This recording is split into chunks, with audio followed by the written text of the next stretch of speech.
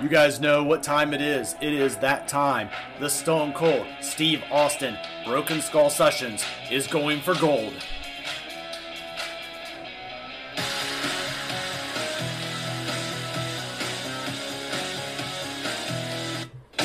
All right, welcome everybody, and this episode is going to suck. No, just kidding. It's going to mean that you suck. It is episode 9, featuring the one, the only, the Olympic gold medalist, Kurt Angle. If you're new to the channel, please like and comment, maybe even subscribe. Either thing would help out immensely. This is, remember, if you guys are the first time here, this is the podcast of the podcast. If you don't want to watch the entire episode, that it can be almost up to 2 hours in some points, this is the right spot for you, because we're going to go over all the highlights and delights that brings us with Kurt Angle and Stone Cold Steve Austin. So let's break that glass and get right in. So the podcast starts out, and the two reminisce on how it has been while, it's been a long time since they've really truly seen each other. Kurt has been running his supplement company, Physical Fit Fitness. So they talk a little bit about that, a little shameless self-promotion. And then Austin joked that Kurt still has those bright blue eyes, and Kurt is a good-looking guy, but now a grizzled veteran of the ring. The last two connected on Raw's 25th anniversary. I can't believe it's been that long. But prior to that, it was since those two were wrestling, since they both, ironically had discussed their neck issues in their career. Kurt discussed meeting with his neck doctor and ultimately bringing up how the doctor would still believe that Austin's was the worst neck and that he's ever seen. So it's funny because these two are competing over broken necks, really. Austin asked about his neck injuries, and Kurt noted that his neck bridges are not good for a human being to be going through, basically. It was at this point then Austin kind of got the show going, and he gave Kurt a little bit of a mystery bag gift, and these guys throughout the show kind of gave each other gifts back and forth. So what happened was he gave him just kind of a plain white shirt that says #ForgetFresno. That's an inside joke on them, and Kurt shared the full story as Austin will randomly text him Fresno, and while Kurt will reply with a F you. And the two had a match together in Fresno, and it was the only time in Kurt's life where he got a little tired as his condition was impeccable. The only person to blow up Kurt was Austin, right? Steve joked that with all of Kurt's accomplishments, it means that if he entered the Olympics instead of Angle, Austin would have won the gold. So that's kind of the ongoing joke between these guys. And it's good to see that these guys have a friendly humor among each other. It's a genuinely hilarious moment, and Kurt noted that Steve was particularly intense in the ring. We then get into prior to the ring. Steve, basically was watching some footage of the 1996 Olympics at this part of the show, and amazing, right? So, and he was amazed by the tiebreaker and the fact that it came down to the wire. Angle noted that his opponent was easily the best in the division and was destined to win the gold, but somehow he emerged as the victor. Despite getting his arm raised, Kurt seriously injured his groin and toughed it out. Kurt also noted that in this situation that it was a very trying time for him since he previously broke his neck, and his coach David Schultz was murdered 6 months prior to the Olympics, so he felt completely on his own for about 10 minutes before his match. Kurt would be injected with Novocaine into his neck, since his pain reached agonizing levels of a 10 out of 10, right? So although Kurt had coaches and he considered his brothers as his true coaches, Kurt put in 8 to 9 hours worth of training per day for 4 straight years with only 1 day off. Okay, that's what it takes to become an Olympic gold medalist for the United States. And it's just amazing because I didn't know. I knew he wrestled with a broken neck, but I didn't know he went through all of those. So that was very telling for me, and I didn't know that about his trainer. Steve asked Kurt about how Vince reached out to him, and Kurt noted that Vince offered him initially a $10 million multi-million-dollar deal, or a 10-year deal worth multi-million dollars. So equally about $500,000 per year roughly. So you got about $5 million or so. Angle's agent said, "You're not doing that fake crap." And they actually laughed and they kind of tore it up together and tore up the contract or the offer. Several years later, Kurt parted with his agent and reached out to the WWE again because he wasn't really doing anything but pizza commercials, if you guys remember. And he was informed that he would need to work his way up, and the previous contract was now off the table. So then we get into a nice transition into meeting Vince McMahon, all right? And that always happens on these shows. Steve asked Kurt about how Vince reached out to him, and Kurt noted that Vince, again, offered him that deal. And they said they're not, of course, doing that work, but Steve asked Kurt about his friendship with Shane Douglas then. So he kind of steered into this initially, since he didn't go to the WWE. He had a friendship with Shane Douglas in ECW incident. And Angle felt a little misled about the wrestling industry initially. Basically, Shane got a hold of him and explained their style of wrestling was much more legitimate. By the time Kurt arrived, he quickly realized that hardcore wrestling with weapons and noted that the crucifixion match between Raven and Sandman really turned him off of the product. Kurt asked himself, what the hell am I doing here? Vince then, of course, referred to Kurt to Jim Ross for recruiting, right? And he noted that the deal again was off the table of the $500,000 per year, and Kurt would be making $50,000 per year instead. Based on how impressed he was by Kurt, JR quickly offered him a 5-year deal and would be adjusted once he made television. Kurt's fight to make more money was pretty much easy since it was his first year and considered he was a really great success. Angle joked that he asked for what Steve Austin was making, which popped Steve, right? And so that was kind of funny in a little bit of a sense. And the fact that, Vince was all ready to sign this guy, and then all of a sudden he got steered over to JR, like, we'll see how you do. So then we get into the training and the debut of Kurt Angle. So we got footage shown of Kurt training with Dory Funk Jr. and Dr. Tom Pritchard.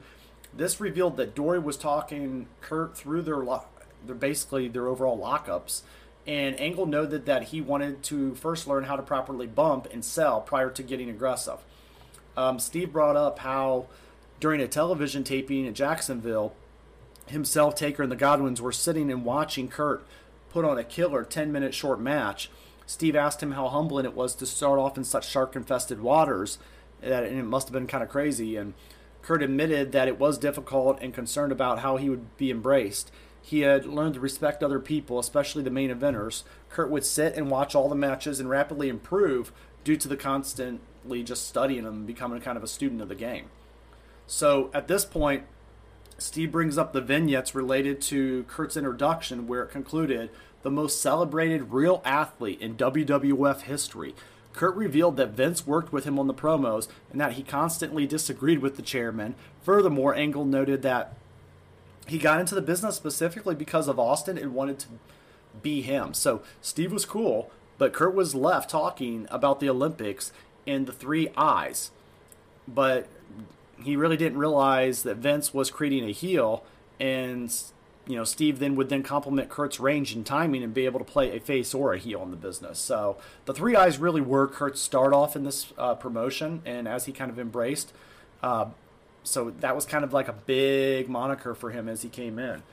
Kurt remembered that the first night he cut a promo with Vince, basically just explaining what a promo and how it has to be in those 5-minute increments.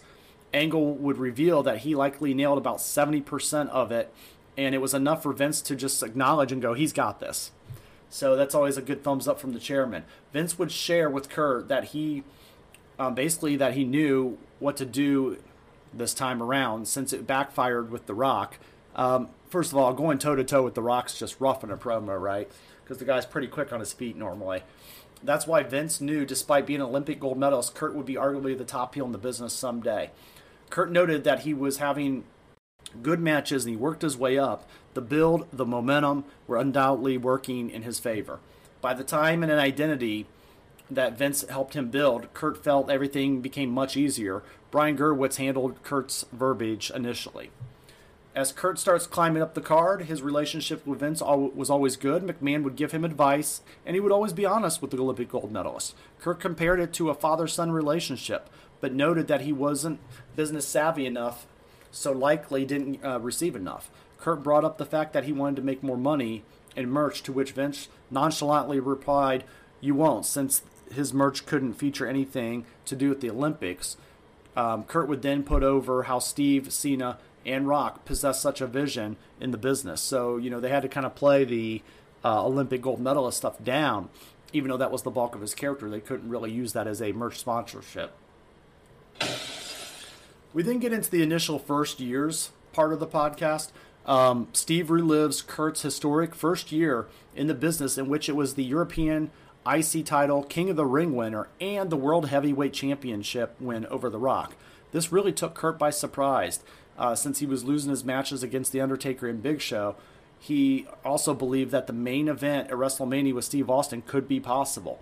It's interesting, right? Because Kurt noted during his first year that he just shut up and listened, and so it was very far from being a ring general. I always kind of say that that's so key when you kind of take on a new project is, there's an old saying, you got 2 ears and 1 mouth, right? And a lot of times when you start out using those 2 ears, it'll lead to those thoughts getting in your brain where you can use your mouth to speak.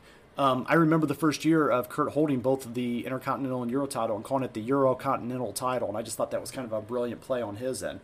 So we then kind of transitioned into footage shown of Angle defeating The Rock to capture the World Heavyweight Championship.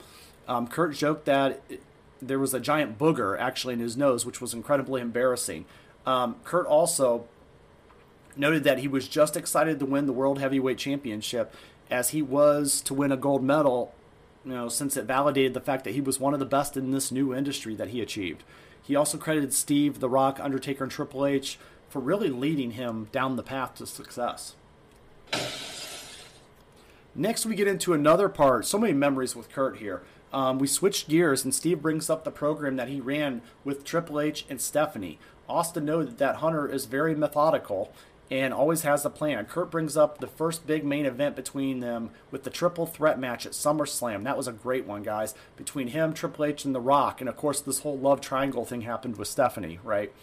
The commentary table spot is shown where it collapses prematurely. It's a really famous spot there at SummerSlam. And Kurt got legitimately knocked out due to hitting the concrete floor with the pedigree. The table just gave out on these two. I remember watching it. Triple H would carry basically Kurt through the remainder of the match. Angle would point out how Hunter was so great at improvising on the fly while sticking it, basically to the overall plan. Steve believes that Kurt often downplays the incredible improvising skills. A clip of Kurt is shown kissing Stephanie McMahon backstage after taking a bump in the match, which Angle noted it wasn't done on the fly, but rather a very concocted and directed plan by Vince McMahon, her father. Kurt joked that he kept his mouth shut during the kiss, and Stephanie noted that he kissed basically like a fish, but then brought up how Vince was merely feet away, so that was all very, nervous of Kurt. So I couldn't even imagine being in that position where the boss's daughter is in the storyline, you're told to kiss her while her father's sitting right there. So I don't blame for, Kurt keeping his mouth shut, whether it was bad breath or whether it was really just nerves. And, obviously here's the guy that you've kind of taken under his wing and mentored him, so you got to get that right. Oh, then we get to one of my favorite Kurt Angle moments and probably one of the best matches in WWE history. The street fight at King of the Ring. Austin transitions over to this match. This match was Shane McMahon, Kurt noting that it was the best thing to ever happen to him. The two were quite snug with each other, especially kind of ironic after he was talking about kissing Stephanie. The two were quite, again, close. The two agreed that they would rather absorb chair shots than take blows from the kendo stick. Fair enough. The tailbone injury following the suplex from Shane is shown, basically. And then, Austin noting that if Kurt had got to his feet sooner, it could have been avoided. Angles agreed, and he chalked it to basically his inexperience. He couldn't move, and he basically sustained broken bones due to not being able to move. They talk a little bit about how the plexiglass basically was sealed, and it caused it to be remarkably difficult to actually break. I remember they actually tried to throw each other through this a couple times, right? And this was real, kind of glass in here. Kurt could barely stand for the second spot while Shane was failing to go through, is in that whole angle shown. Angle then brought up how Vince nearly called an audible to wave off the match until Shane waved it off and said no, and Kurt tossing him headfirst through the glass instead. Kurt asked the ref for anything to carry, Shane back within the ring, and he was given some equipment featuring wheels to assist. Austin noted that the conclusion could have easily gone really south, given the risk that Angle slammed. He took Shane and he angle slammed him off a piece of plywood that was actually placed on the top of the ring ropes. Austin believes that the match made a statement that Angle is a bad motherfucker. So I remember this match, and I tell you what, guys, if you don't watch the match at King of the Ring, go back on WWE Network or on Peacock. They have a individual series. You can just search the match, and it'll take you behind the scenes with commentary from Kurt and Shane. Highly recommend the watch. It'll make you watch and love the match even more. So then we get into the invasion angle, right? You guys all remember that. WCW invading WWF back in the day, right? The invasion angle is brought up, and Angle asking Steve about Booker T. Austin broke several vertebrae in his back after being put through an announcer table. Angle believed getting injured at King of the Ring was the best thing that ever happened to his career. Austin didn't enjoy being half-throttled during his heel run because he felt like he was just getting ramped up, but he was soon paired with Kurt, and at that point, he was physically unable to compete, so he had to kind of go to some comedy and some shit, right? Kurt believed that this was the biggest opportunity of his life to be paired with Steve Austin. He could further develop his character. Steve's mindset at the time was, what can I do to survive by getting people to hate me in the process? The photo basically on the screen was then of the infamous cowboy hat segment, which Kurt whipped out a cowboy hat. And Steve, asked, and at this point in the podcast, Kurt whipped out a cowboy hat, and Steve goes, is that actually the same hat? And Kurt laughed and said, oh, it's still the one that you got me. And it's funny because Steve was wearing a normal hat, and Kurt ended up wearing this like cowboy hat that's meant for like a little, 5-year-old, right? And so it was ridiculous and kind of played into his goofy demeanor. The WWE wanted to put the hat in the archives, but Kurt actually stole it and kept it all these years. Steve got the hat at the airport, half hung over on the way to Raw. Steve didn't enjoy much of what was going on in his career, other than his segments with Kurt at the time. Kurt believes that those segments provided him with the layers that he needed to become an idiotic sidekick to Steve Austin. He said nobody likes, Robin. The Jimmy Crack Corn segment is shown. Oh, it was terrible, but it was funny. And with Vince walking out, Austin noted how all of the segments were filmed in one take, right? And Vince requesting that no one laughed during that one take. Then we get, a little bit of Steve tapping out to the ankle lock at Unforgiven, and that's shown, and which took place at Kurt's hometown, ironically. His friends and family would celebrate with him in the ring, which was just a nice, feel-good moment. Steve believed it was difficult crowd to work for that evening. Kurt admitted that defeating Steve in his hometown, given him the much respect that he felt he, earned in his industry. Right beside being an Olympic victor, and his two biggest career achievements was winning the WWE title in his hometown. Angle revealed that he wasn't supposed to win the world title, but he convinced Vince that following 9/11, the hometown crowd and the fact that he was an American hero, it warrants a title change. That's an interesting note, guys. The fact that he, because we forget 9/11 happened around this time. And yeah, I think it was a good move, and America needed a little bit of Kurt Angle patriotism, right? He asked Steve for permission, and Steve agreed to do it. So smart call in the WWE and their booking back then. So, kudos to that move. We then get into You Suck. That's right. We talk a little bit. Steve rolls the footage of Kurt and Edge with and basically the You Suck chants of Edge instructing the crowd to direct, it at Kurt Angle. Angle believes the what chants eventually set it up. Austin brings the brand split into question, and he asked if Kurt felt different in the locker room, which Kurt acknowledged, and Angle brought up the conversation with Triple H where he mentioned that the bar was raised, and Kurt was already one of the best in the business just in 3 years. Guys, this was a big compliment. Angle was originally intended to be in the business for only about 5 years, but after getting hooked, he enjoyed a 20-plus year career. The epic cage match was then shown, and it was brought up really without Chris Benoit's name being mentioned, but they did get through that.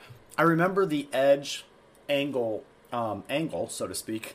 I remember that being so pivotal, and that actually was a big character transition because that is actually, there was a hair versus hair match, and that's when Kurt Angle ended up going bald, and it gave him a more intense, meaner look. You knew Edge wasn't cutting his hair. So then we get some thoughts on the overall talent, right? Kurt's neck injury in the match against Brock Lesnar at No Way Out was shown on the screen, and Angle was admitting that he couldn't even lift a 10-pound dumbbell at the time. Angle called Vince and offered to put the neck surgery off for a while, and he was cleared to compete at WrestleMania 19 in the main event against Brock Lesnar.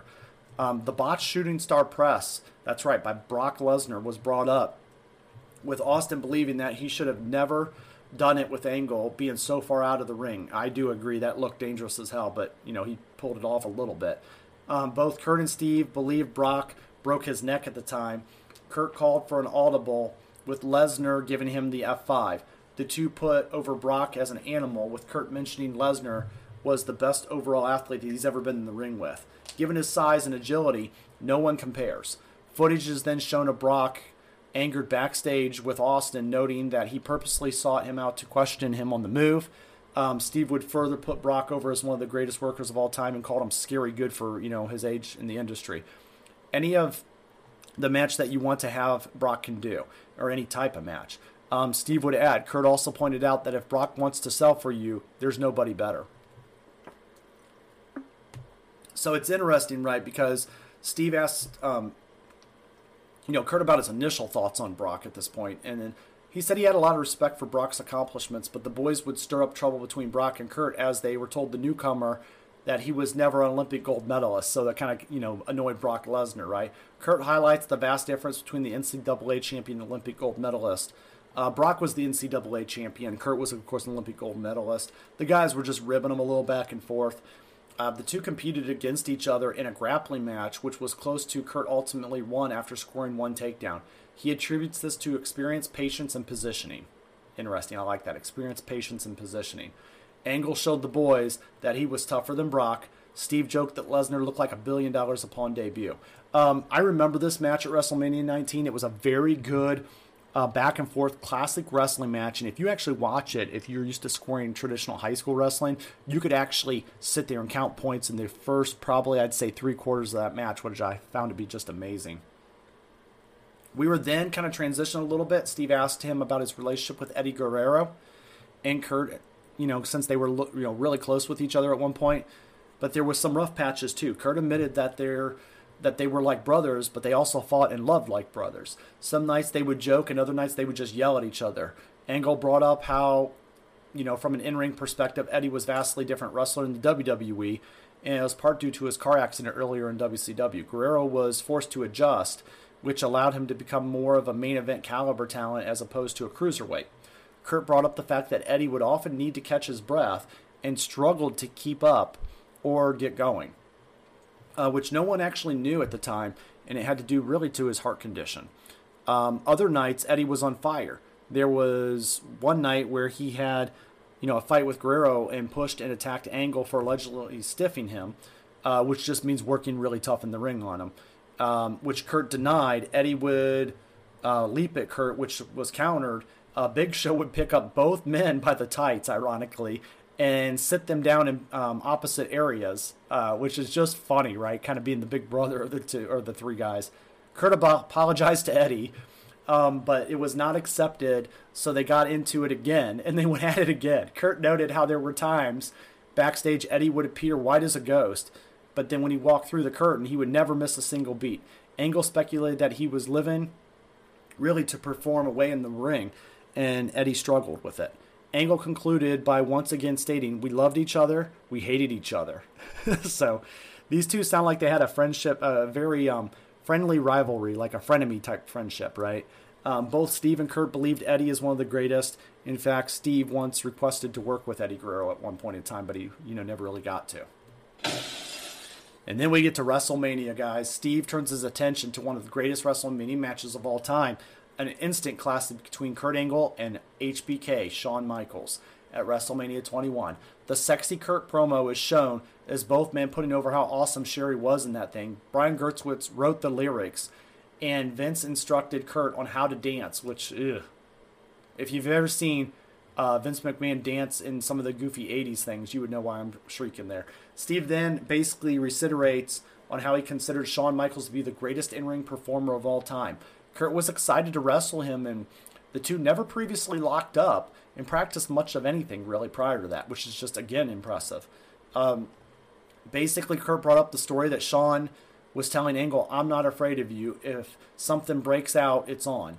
This surprised Kurt since he was questioned. Someone told him that he was difficult to work with. Steve brought up how Shawn is a cocky guy, Kurt agrees, and Steve's earlier assessment of Shawn is the very best performer he's ever been in the ring with. The two watch in amazement as Shawn's movements and timing happened in this match, or any match, really. But he goes, why did you decide to start using the moonsault, Kurt? And Angle said, simply, because I'm stupid. And then Kurt revealed that Shawn was happy just to be in the match with Angle to get the win. So Kurt also credits Michaels with putting over the Grapevine ankle lock, and also considers this encounter at WrestleMania with Shawn to be his greatest piece of work. It's impressive. These guys even did a rematch at SummerSlam a few months after. Also was a pretty good match, but again, it never lives up to WrestleMania, right? Then we get into a segment I like to call Painful Impact.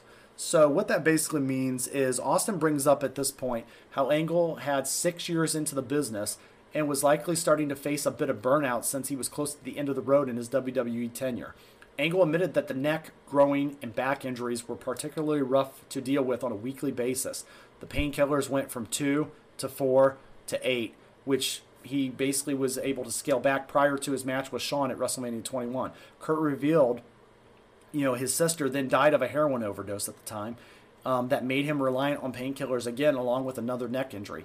By this point, Kurt was sending Vince McMahon text messages that he was going to beat the hell out of him when he saw him. And he said, why aren't you answering my calls, etc.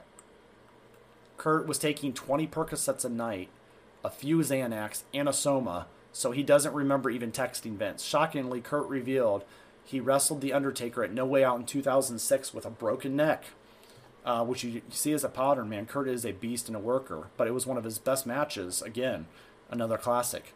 Kurt wrestled in the main event at WrestleMania against Randy Orton and Rey Mysterio. Then Kurt wanted him in the ECW.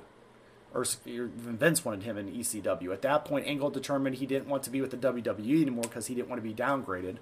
And again, because of his prior connection with ECW a little bit, right? So he goes, how did you get out? And also, do you remember calling me? Kurt told Austin as he was going to do something drastic if Vince didn't let him go. Vince didn't want to release Angle, and he felt that he should head to rehab and then return in 6 months. But Kurt wouldn't have it, and he felt that he needed to break away and told Vince, if you don't release me, I think I'm going to kill myself.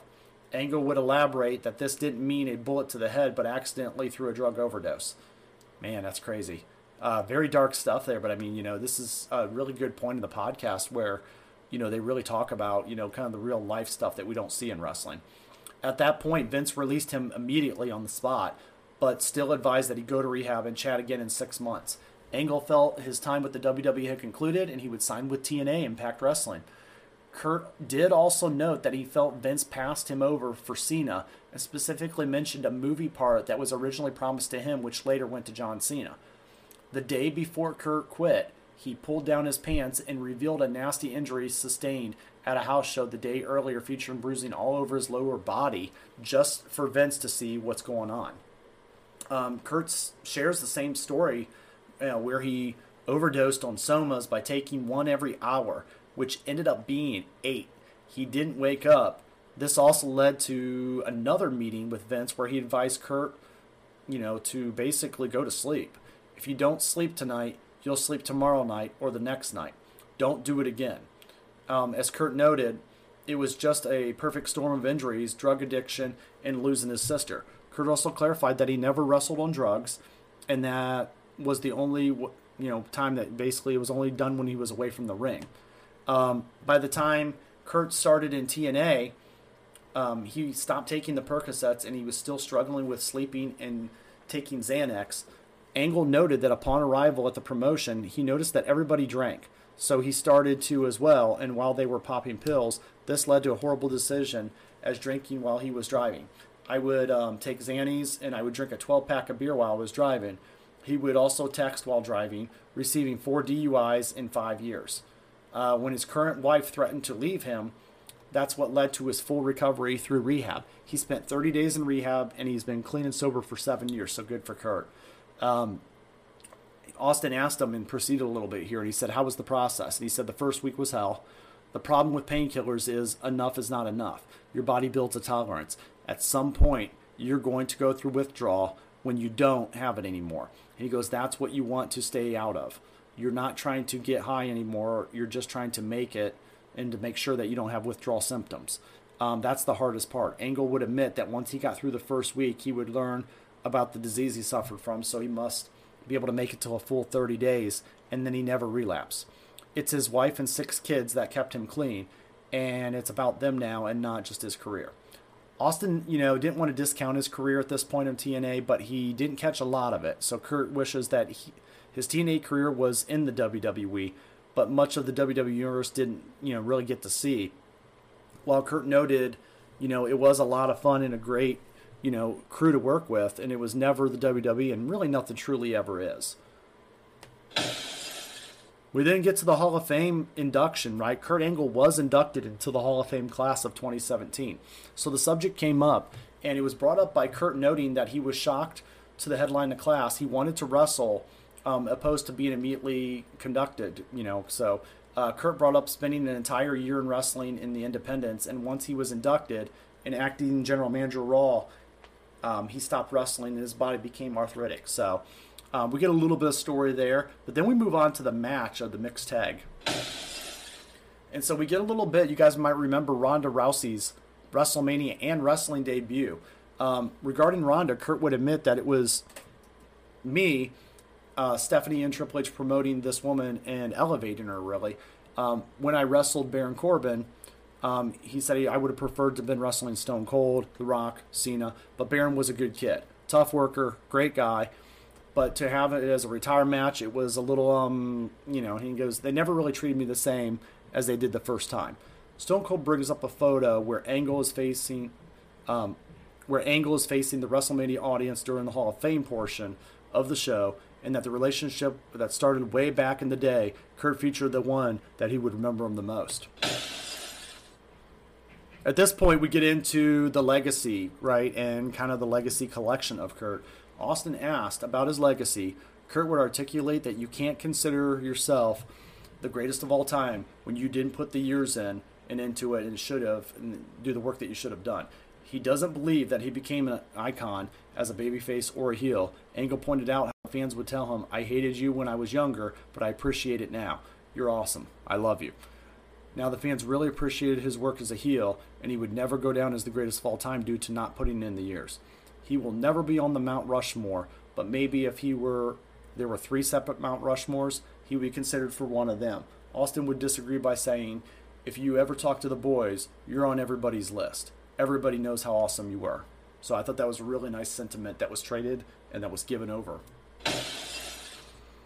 And then we get to the infamous plane ride from hell, and it was interesting to hear Kurt's really aspect of this story. So Austin brings up the plane ride from hell, and Angle wrestling Vince, Undertaker's choking Kurt out, believing it was a shoot fight. So here's Kurt's version of the infamous story. Vince was feeling risky, and he was drinking a lot of wine on the plane. And there was a lot of wine stains on the floor everywhere because we were wrestling. He kept getting girls to come up to me and say, I want to talk to you for a second. He thought I was this Romeo type guy. So he would have Terry Reynolds or Lita or Trish say, hey, I want to talk to you. So every time I would go to talk to them, Vince would jump on me. He'd come out of the seat or the bathroom, or he would start wrestling with me. And then I would reverse it, and he would get them down and say, are we good? And he'd say, we're good. And then I would go back to sleep.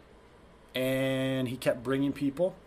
So there was one point, near the end where really the whole thing opened, and we're wrestling and we're hitting that. The flight attendant is like, you guys better sit down. We're going to land this plane right now. Vince looks at her, and he tells the pilot, go fuck himself. I'll buy this fucking plane. I couldn't believe it. Finally, he calms down. I go to the front, and he goes to the back, and they tell everyone, put your seatbelts on, we're landing. As we were landing, Jericho's sitting in front of me. He looks down the aisle, and he's going, Vince is army crawling as we hit the ground. He goes, do you believe what this son of a bitch is doing? So I look, and I see Vince coming to get me, and while we were landing, so he jumps on me, and I let him jump on me, and he ends up getting me down. So I have to take him down. I gut-wrenched him, and the Taker's strong as hell, and he knows submissions, so he locks onto me, and I tap. Very, very interesting take and story here. I've never heard Kurt's side of that.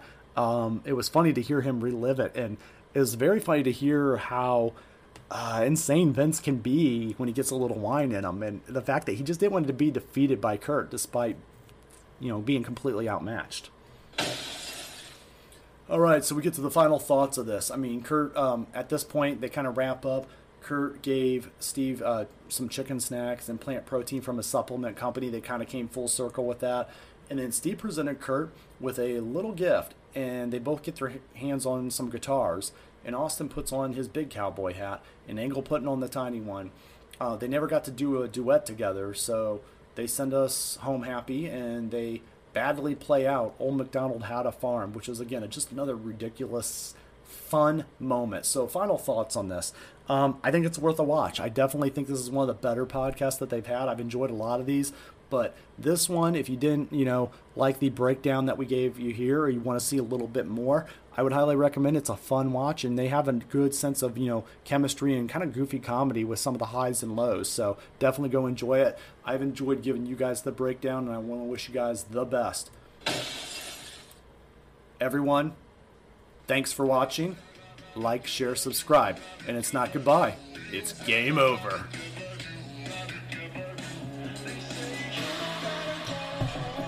But you can't stay